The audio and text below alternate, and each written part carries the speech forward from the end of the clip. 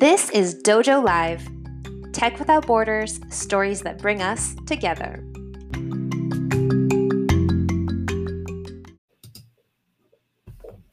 Welcome to another episode of Dojo Live. I'm Tulio Siragusa. I'm here with my co-host today, speaking to another guest where we talk about culture and technology companies. Very excited to have our guest today. Ruben, if you can open it up, everyone.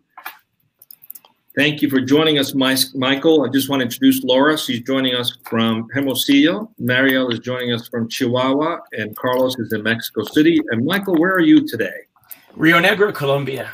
Oh, fantastic. We've got the whole Latin American landscape covered this morning here. Michael, please introduce yourself. Tell us who you are and let the guests, the audience know who you are. Sure. So my name is Michael Pushkar. I'm an entrepreneur, investor, technologist, first and foremost a technologist. My background's in artificial intelligence. So most of the ventures that I started have had something to do with AI technology. And I'm currently the founder of two different companies. First is called Oiga Technologies, it's oiga.com, where we implement AI solutions for customers. And as you can imagine, today, that's an industry that's completely blowing up. And I'm also the co-founder of Zeotag, a company that's using artificial intelligence to change how we create and consume video. Welcome to the show, Michael. Thank really you. appreciate having you here. Pleasure to be here. So you're in Colombia, but you sound American. Were you originally from the States? You've got an interesting background, I think. I do have an interesting background. So I'm actually an Italian, but I'm educated in the United States. And so really bred in the United States. And then lived in China for a few years. And about 10 years ago, I was invited to come to Colombia. It was back when they were trying to change the image of the country. I was personally invited by the mayor of Medellin. And he knew I was an entrepreneur. And so he was looking for, entrepreneurs and investors to come down and say, hey, look, this country isn't what it was. Things have changed.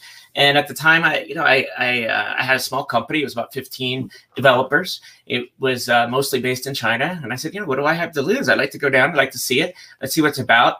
I'd like to be early into new markets. And so I arrived here in Colombia, and it was amazing. And it's been an amazing experience. And though I'm what I guess you would consider to be a nomad, I'm a nomad no more, an ex-nomad. Ever since I landed here in Colombia, I've decided to stay. So it's a beautiful country, and there's great opportunity here. Very cool. It's a pleasure to have you. Mariel, please introduce the show today, and let's get right into the topic that Michael has chosen.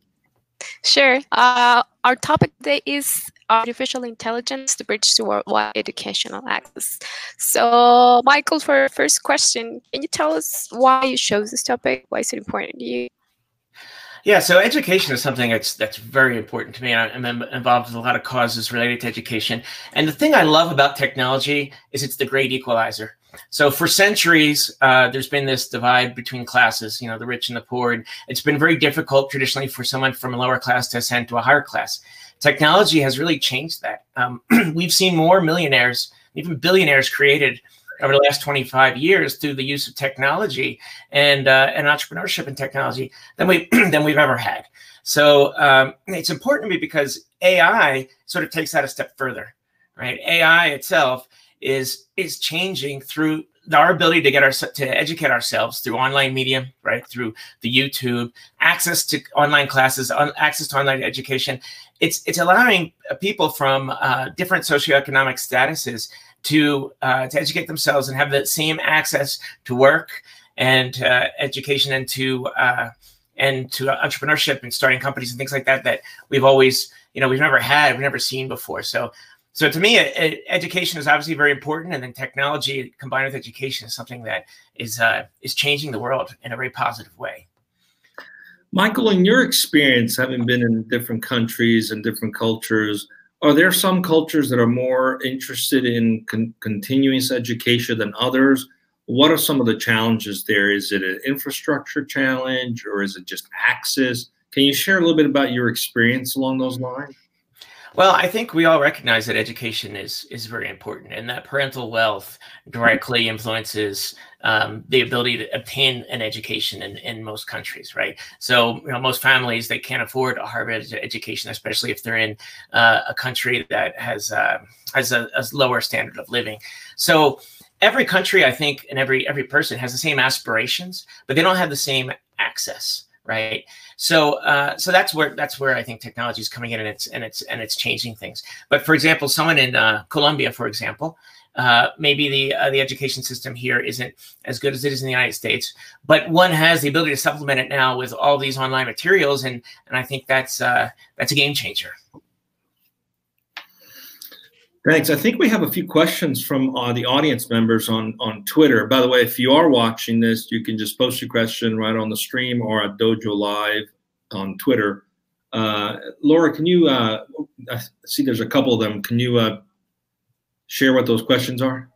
Sure. So the first question from Twitter is, what kind of hard problems in your business are you really solving with AI that cannot be solved by other technologies? Sure. So, yeah, that's a great question. When we talk about artificial intelligence, we always talk about it as being the future, right? Something, that's going to be coming in 15 to 20 years. But I think it's important to understand that it's happening right now. Okay, that's all around us. And I think companies that are adopting AI technology are going to be well ahead of the curve. And so the typical problem that AI solves is one of redundancy. They're typically the jobs that nobody wants to do, to be honest. They're jobs that are repeatable. And I'll give you a couple examples. The best one, the classic example, is fraud detection in banking. So for years, anyone who's traveled abroad knows how inconvenient it is if your credit card gets blocked while you're traveling and you get that call, they saw suspicious transactions. Well, you're traveling abroad. Of course, it's a non-traditional transaction. And that used to be flagged by an army of people who would sit there reviewing every transaction that comes through. Now, humans think that they're really good at detecting trends, but it turns out they're not so good. And the machine is really quite good. So in that particular case, for example, the AI, you could feed it a year's worth of transactional data. You have to give it the information of what was a fraudulent transaction, which wasn't. And then at the end of the day, through the machine learning process, it will be able to identify with a remarkable precision, more than 500 humans could have done. So there's 500 human jobs gone, right? Now, I think the first thing everybody says is, well, that's a travesty. But we retrain those people. We're bringing them into other industries where they can apply that different types of knowledge and sort of be in a 21st century job, if I could call it that. Well, that's interesting. I mean, I think it's fair to say that someone probably would rather not sit and just look at transactions all day long, like on a screen, and maybe do something a little more creative. So yeah, hopefully it will be an opportunity for people. We have several more questions from the audience today, which is awesome. I'll take this next one. One of the questions that came in is, are you using AI with a service, or are they developing their own technology in AI? Right, it's another really good question.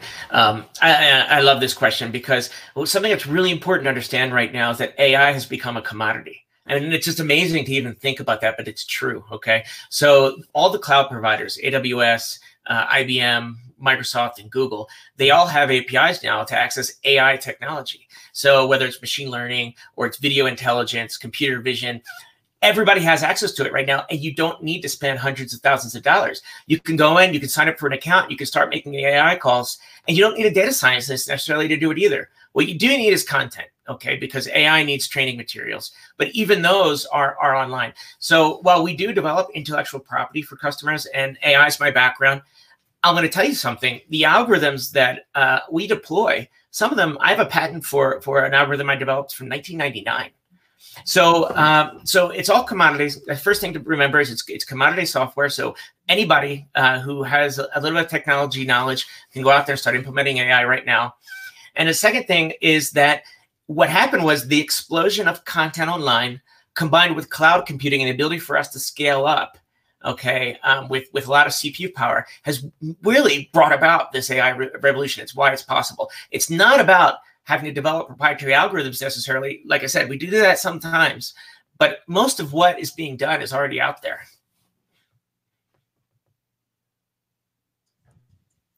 Mariel, I think there's one more, right, from Twitter? Yeah. Actually, we have another one for our viewers in Twitter. This one's very specific. What technologies approach of AI are you using to reach your goals? Like, I don't know, machine learning, deep learning, neural networks. All of it. I think it's really important not to focus on one particular thing. Usually, so if you're someone out there, if this question is coming from someone who's looking to what technology they should study, I would absolutely say look at Python and look at Google TensorFlow, for example. It's a very good library. But there's a lot of great tools out there. And a lot of what we implement at Oiga, for example, is technology. It's only emerged in the last 6 months. Okay, now I just contradicted myself. I just said that some of these algorithms are from, 20 years ago. But the truth is that a lot of these things are just being put online, put into the cloud infrastructure, and made available through the API. So I'll give you an example. So if I want to train a taxonomy so that I could do classification, let's take video content, for example, and what Zeotag's doing. They're taking a video, a long form video that's about 4 hours long, and you want to be able to break it up into a table of contents so you can more easily get into the part of the video you need to get to. Well, you know what you do to classify content? You make an API call. Now, 10 years ago, 15 years ago, if we had to do that, first of all, we would have had a CPU power problem. And second of all, we would have had to develop all of that code custom. It would have cost hundreds of thousands of dollars. So I would say don't limit yourself to any one particular piece of technology. There's a lot of technology out there you can use, and there's more coming online literally every day. We're really in the midst of an AI revolution. So, Michael, I want to bring this back to the cultural aspects and people impact this has. Would you say your focus is predominantly in adult education, or does it run the gamut from childhood all the way through continuous learning?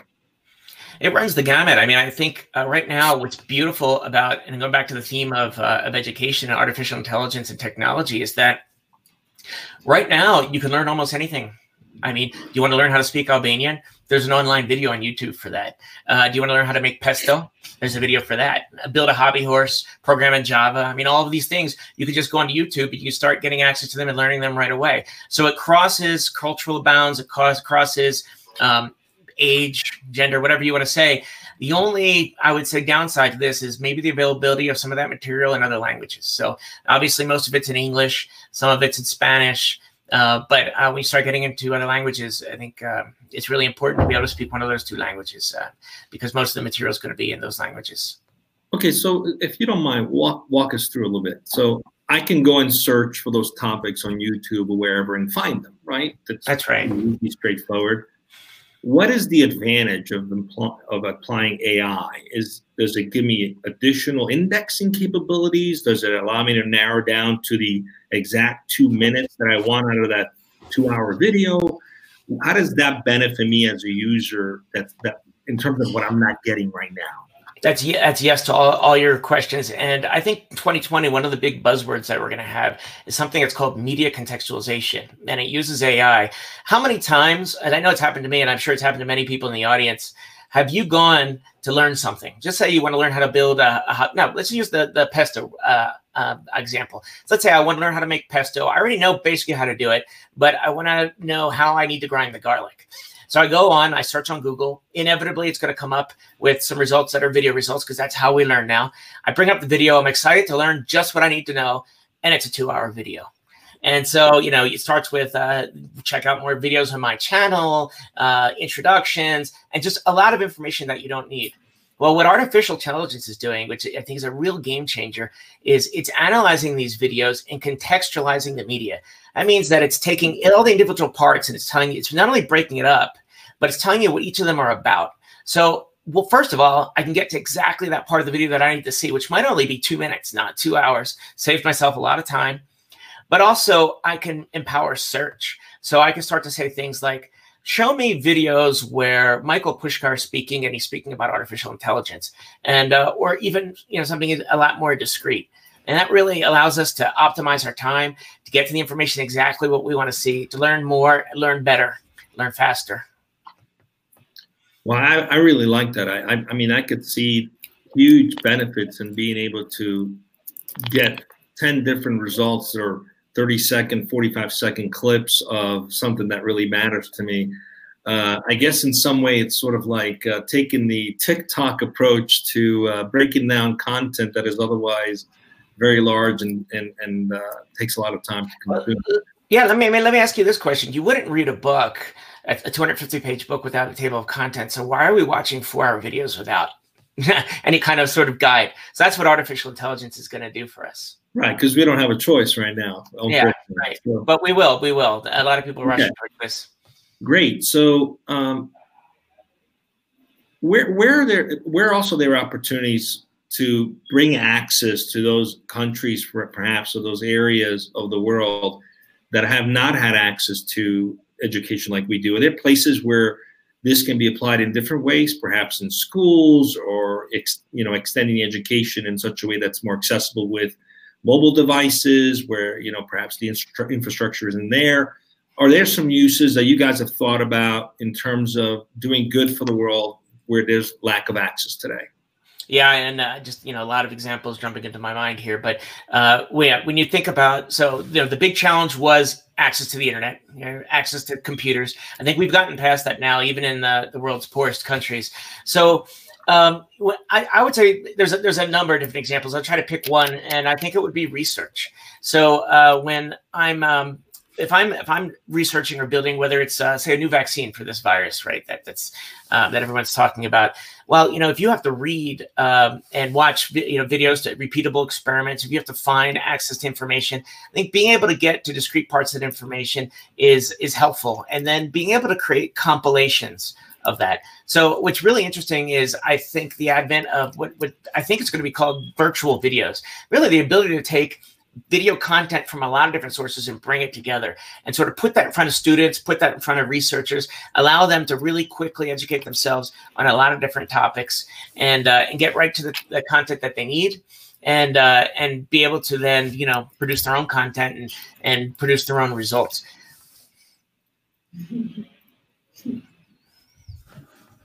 Carlos, I think you had a question. Yeah.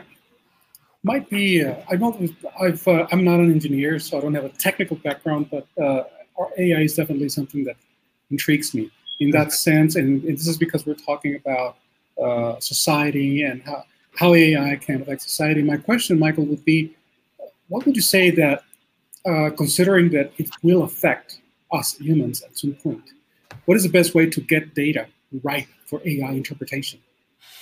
So, yeah, I mean, data is the most critical component of artificial intelligence, right? I mean, without data, the old adage, garbage in, garbage out, right? So if you give it bad information, it's either gonna learn poorly, or it's not gonna learn at all. So there's two different types of content sources. One is your own internal content sources. The more content you have, the better. A lot of people say, well, I don't have content.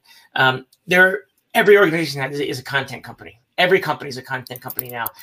We're producing content, obviously, right now. But you think about content metadata, derived content, things like that. So well, I could talk for hours about this, but let's just say that there's always content internally that we can take advantage of.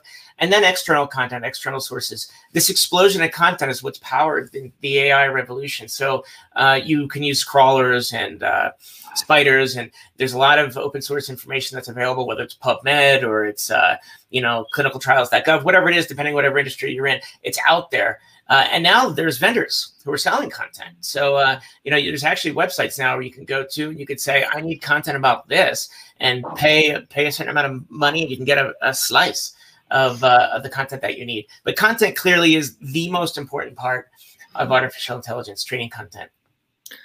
Michael, I'm thinking in small companies, training employees, it's a lot easier because it's contained. Sometimes people are all in the same office. Yeah. And one person can manage several people at the same time. But in very large organizations with hundreds of thousands of employees, it is an institutional challenge. And frankly, you're talking about also employees that may not have days on days to read through every little detail, but the things that are specific to their role, that matter to them the most, they have to chug through a bunch of information like everybody else has to. Right, Is there some use cases benefit on how organizations can use this for training their employees to enhance communication? What are some of the things you've seen in the business role in terms of adopting AI and this particular technology, or developing basically personalization on video? That's basically what we're talking about here, is personalizing the content so that it's contextually relevant to the user and not one size fits all. So any use cases you want to share with us where you've seen this happen and successfully happened? Yeah, I think this is the use case. In fact, I think this is the most important use case. There's a consumer model for this, but really the enterprise model is getting this in front of large organizations, the Lockheed Martins or the AstraZenecas of the world, and then so events and conferences are the other ones. So, you know, you go to a conference, you absorb as much as you can. It's an 8-hour conference, you take notes, but then the video content that's taken there and then being able to, you know, slice it up and use it. But for organizations that are very large organizations, right, the typical way to solve this problem has always been, let's create training programs, let's put these in front of people and let's get them through it and then let's grade them at the end. But we all know that everybody learns different. Everybody comes from different cultural, educational backgrounds. Some people come in with English as a second language or a third language, right? So what this allows you to do by contextualizing the information and creating a unique user profile. So we didn't talk much about this, but you know, one of the things that's also happening here, frankly, it's a little bit creepy, okay, is that just like you can tag people in Facebook, tag their faces, starting to be able to tag people's voices, starting to be able to create profiles of what people do, what types of videos they record, and then what kinds of videos they watch and how much time they spend watching them. You can eventually create a very unique user profile. And then every person who's being trained gets a unique curriculum. And that's powerful. That's powerful. That makes us all, enables us all to learn faster and better and be better at everything that we do. It reminds me of that old scene from The Matrix where Keanu Reeves puts the chip in and suddenly he speaks another language. Well, we haven't quite gotten there yet, but that's sort of the goal. I know Kung Fu. I love that. That's right. That sounds like a pretty awesome use of this. I mean, I know it's challenging sometimes where all the training material, even if it's video, you have someone perhaps really senior who's like, oh gosh, I have to sit through this whole thing. All I need to get to is this maybe 30-minute part that is relevant to me. And then someone else who might be brand new might get overwhelmed with how much information is there, and they may need to consume it at a different pace. So part of this isn't just cataloging the information and personalizing it. Would you say it's also the pace in which someone is learning as well? How is it going? Is it going to adapt based on how fast you do something or how you interact with the content? Is that the end goal, to really personalize learning for everybody?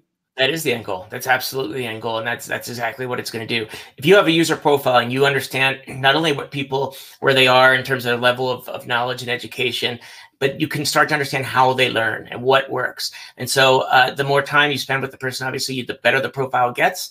But this is absolutely the end goal. The end goal is to create customized, personalized education for every single person, and focus on the things, focus on their deficiencies, fast forward past their strengths, and create a unique learning experience that really, regardless of your background, what country you came from, what your level of education is. And this is why I think it's so powerful. This is why I'm in love with the idea. You know, I donate to a lot of causes in education. I spend a lot of time with children. You know, when I was 11 years old, I got my first computer. My family was a humble family. No one had ever been to college in my family. They were an immigrant family. And here I was, an 11-year-old. They handed me a computer, and it changed my life, right? So this is a technology that's going to change the life of everybody, whether it's somebody, you know, here in Colombia from a very poor neighborhood who didn't have access to education, to somebody who's a Harvard Law student. This is technology. It's going to make everybody smarter, everybody better. And we know that education correlates directly to wealth. And that's the goal. Lift everybody up. That's great, Michael. We're coming up on time, and I have one more question before we do that, one more came in from the audience, and it's a great question, actually. It says, do you have an e-learning platform of your own that our audience could take a look at? Is there a platform you have of your own that people could look at as an example? No, I would encourage everybody to go to ziotag.com and ziotag.com and look at the software. But what it does is it integrates into existing learning management systems. So you take it and you integrate it, and it'll fit into, because we didn't want to build Ziotag, we didn't want to build a software that everybody had to use. This is a software you can use, a software that you're already comfortable with. You just sort of integrate this in the back end. But you can learn a lot more about it there. You can see demos and get early access to the platform as well. We'll make sure we put all those links on the landing page of dojo.nearsoft.com of this show. One last thing, can you, for companies that are thinking about improving their education, customizing, personalizing, making it more relevant for the employees. Do you have maybe 3 to 5 tips on how they can get started that you'd like to share with the audience today? Sure. So, I mean, aside from artificial intelligence and technology and I mean, I would just say in the beginning, the first most important thing is to be an early adopter of technology, to use the software that's out there and get it in front of people, to really understand your employees. If we're talking about a company in this case, or if we're talking about a school, your students, understand what their needs are, be sensitive to the fact that some people, for example, don't test well. Some people learn in different ways, and deploy video content is the most important thing. I mean, I think that's the thing that we're learning here, that we learn much faster. I love books. I know that's, I love librarians. Okay. So I'm not going to say you should stop reading books, but video content and access to videos, especially now that we're going to have the ability to get into very specific components, very personalized education. Video content is really powerful in training. It's got to be part of every single training curriculum in education. Well, it sounds like great advice. It's been a pleasure having you. Unless anyone else has any additional questions, that wraps it up for today, and we can go and learn who's coming up next Wednesday. Yeah, time flew by. Thank you so much. Yeah, we told you, time flies when you're having fun.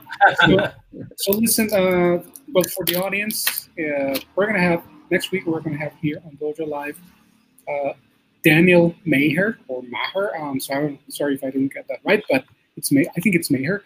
He is a developer advocate, or developer relationships at Datadog. Datadog is what it is. It's a monitoring and analytics platform for developers, IT operation teams, and business users in the cloud. We don't have the topic yet, but Datadog, I do know it's an international company, and it should be really exciting to be having this conversation with its developer advocate relations, Daniel Maher. So that's next week, right here on Dojo Live. Thanks, Carlos. And for those watching, on Mondays, we do the recap show at 1 p.m. Pacific, where we take the key points that we learned from this show and recap them. So if you want to participate in the recap show and be one of the squares here in the video, we'd love to hear from you. All you have to do is just DM one of the hosts here and let us know what you learned today, and we'll invite you to be part of the show. We want to have audience member actively participating and actually participating as one of the panelists on the recap show. So you're welcome to join us to do that, and we look forward to hearing from you. And until next time, thank you for joining us today. Thank you, everyone. Thank you. Bye.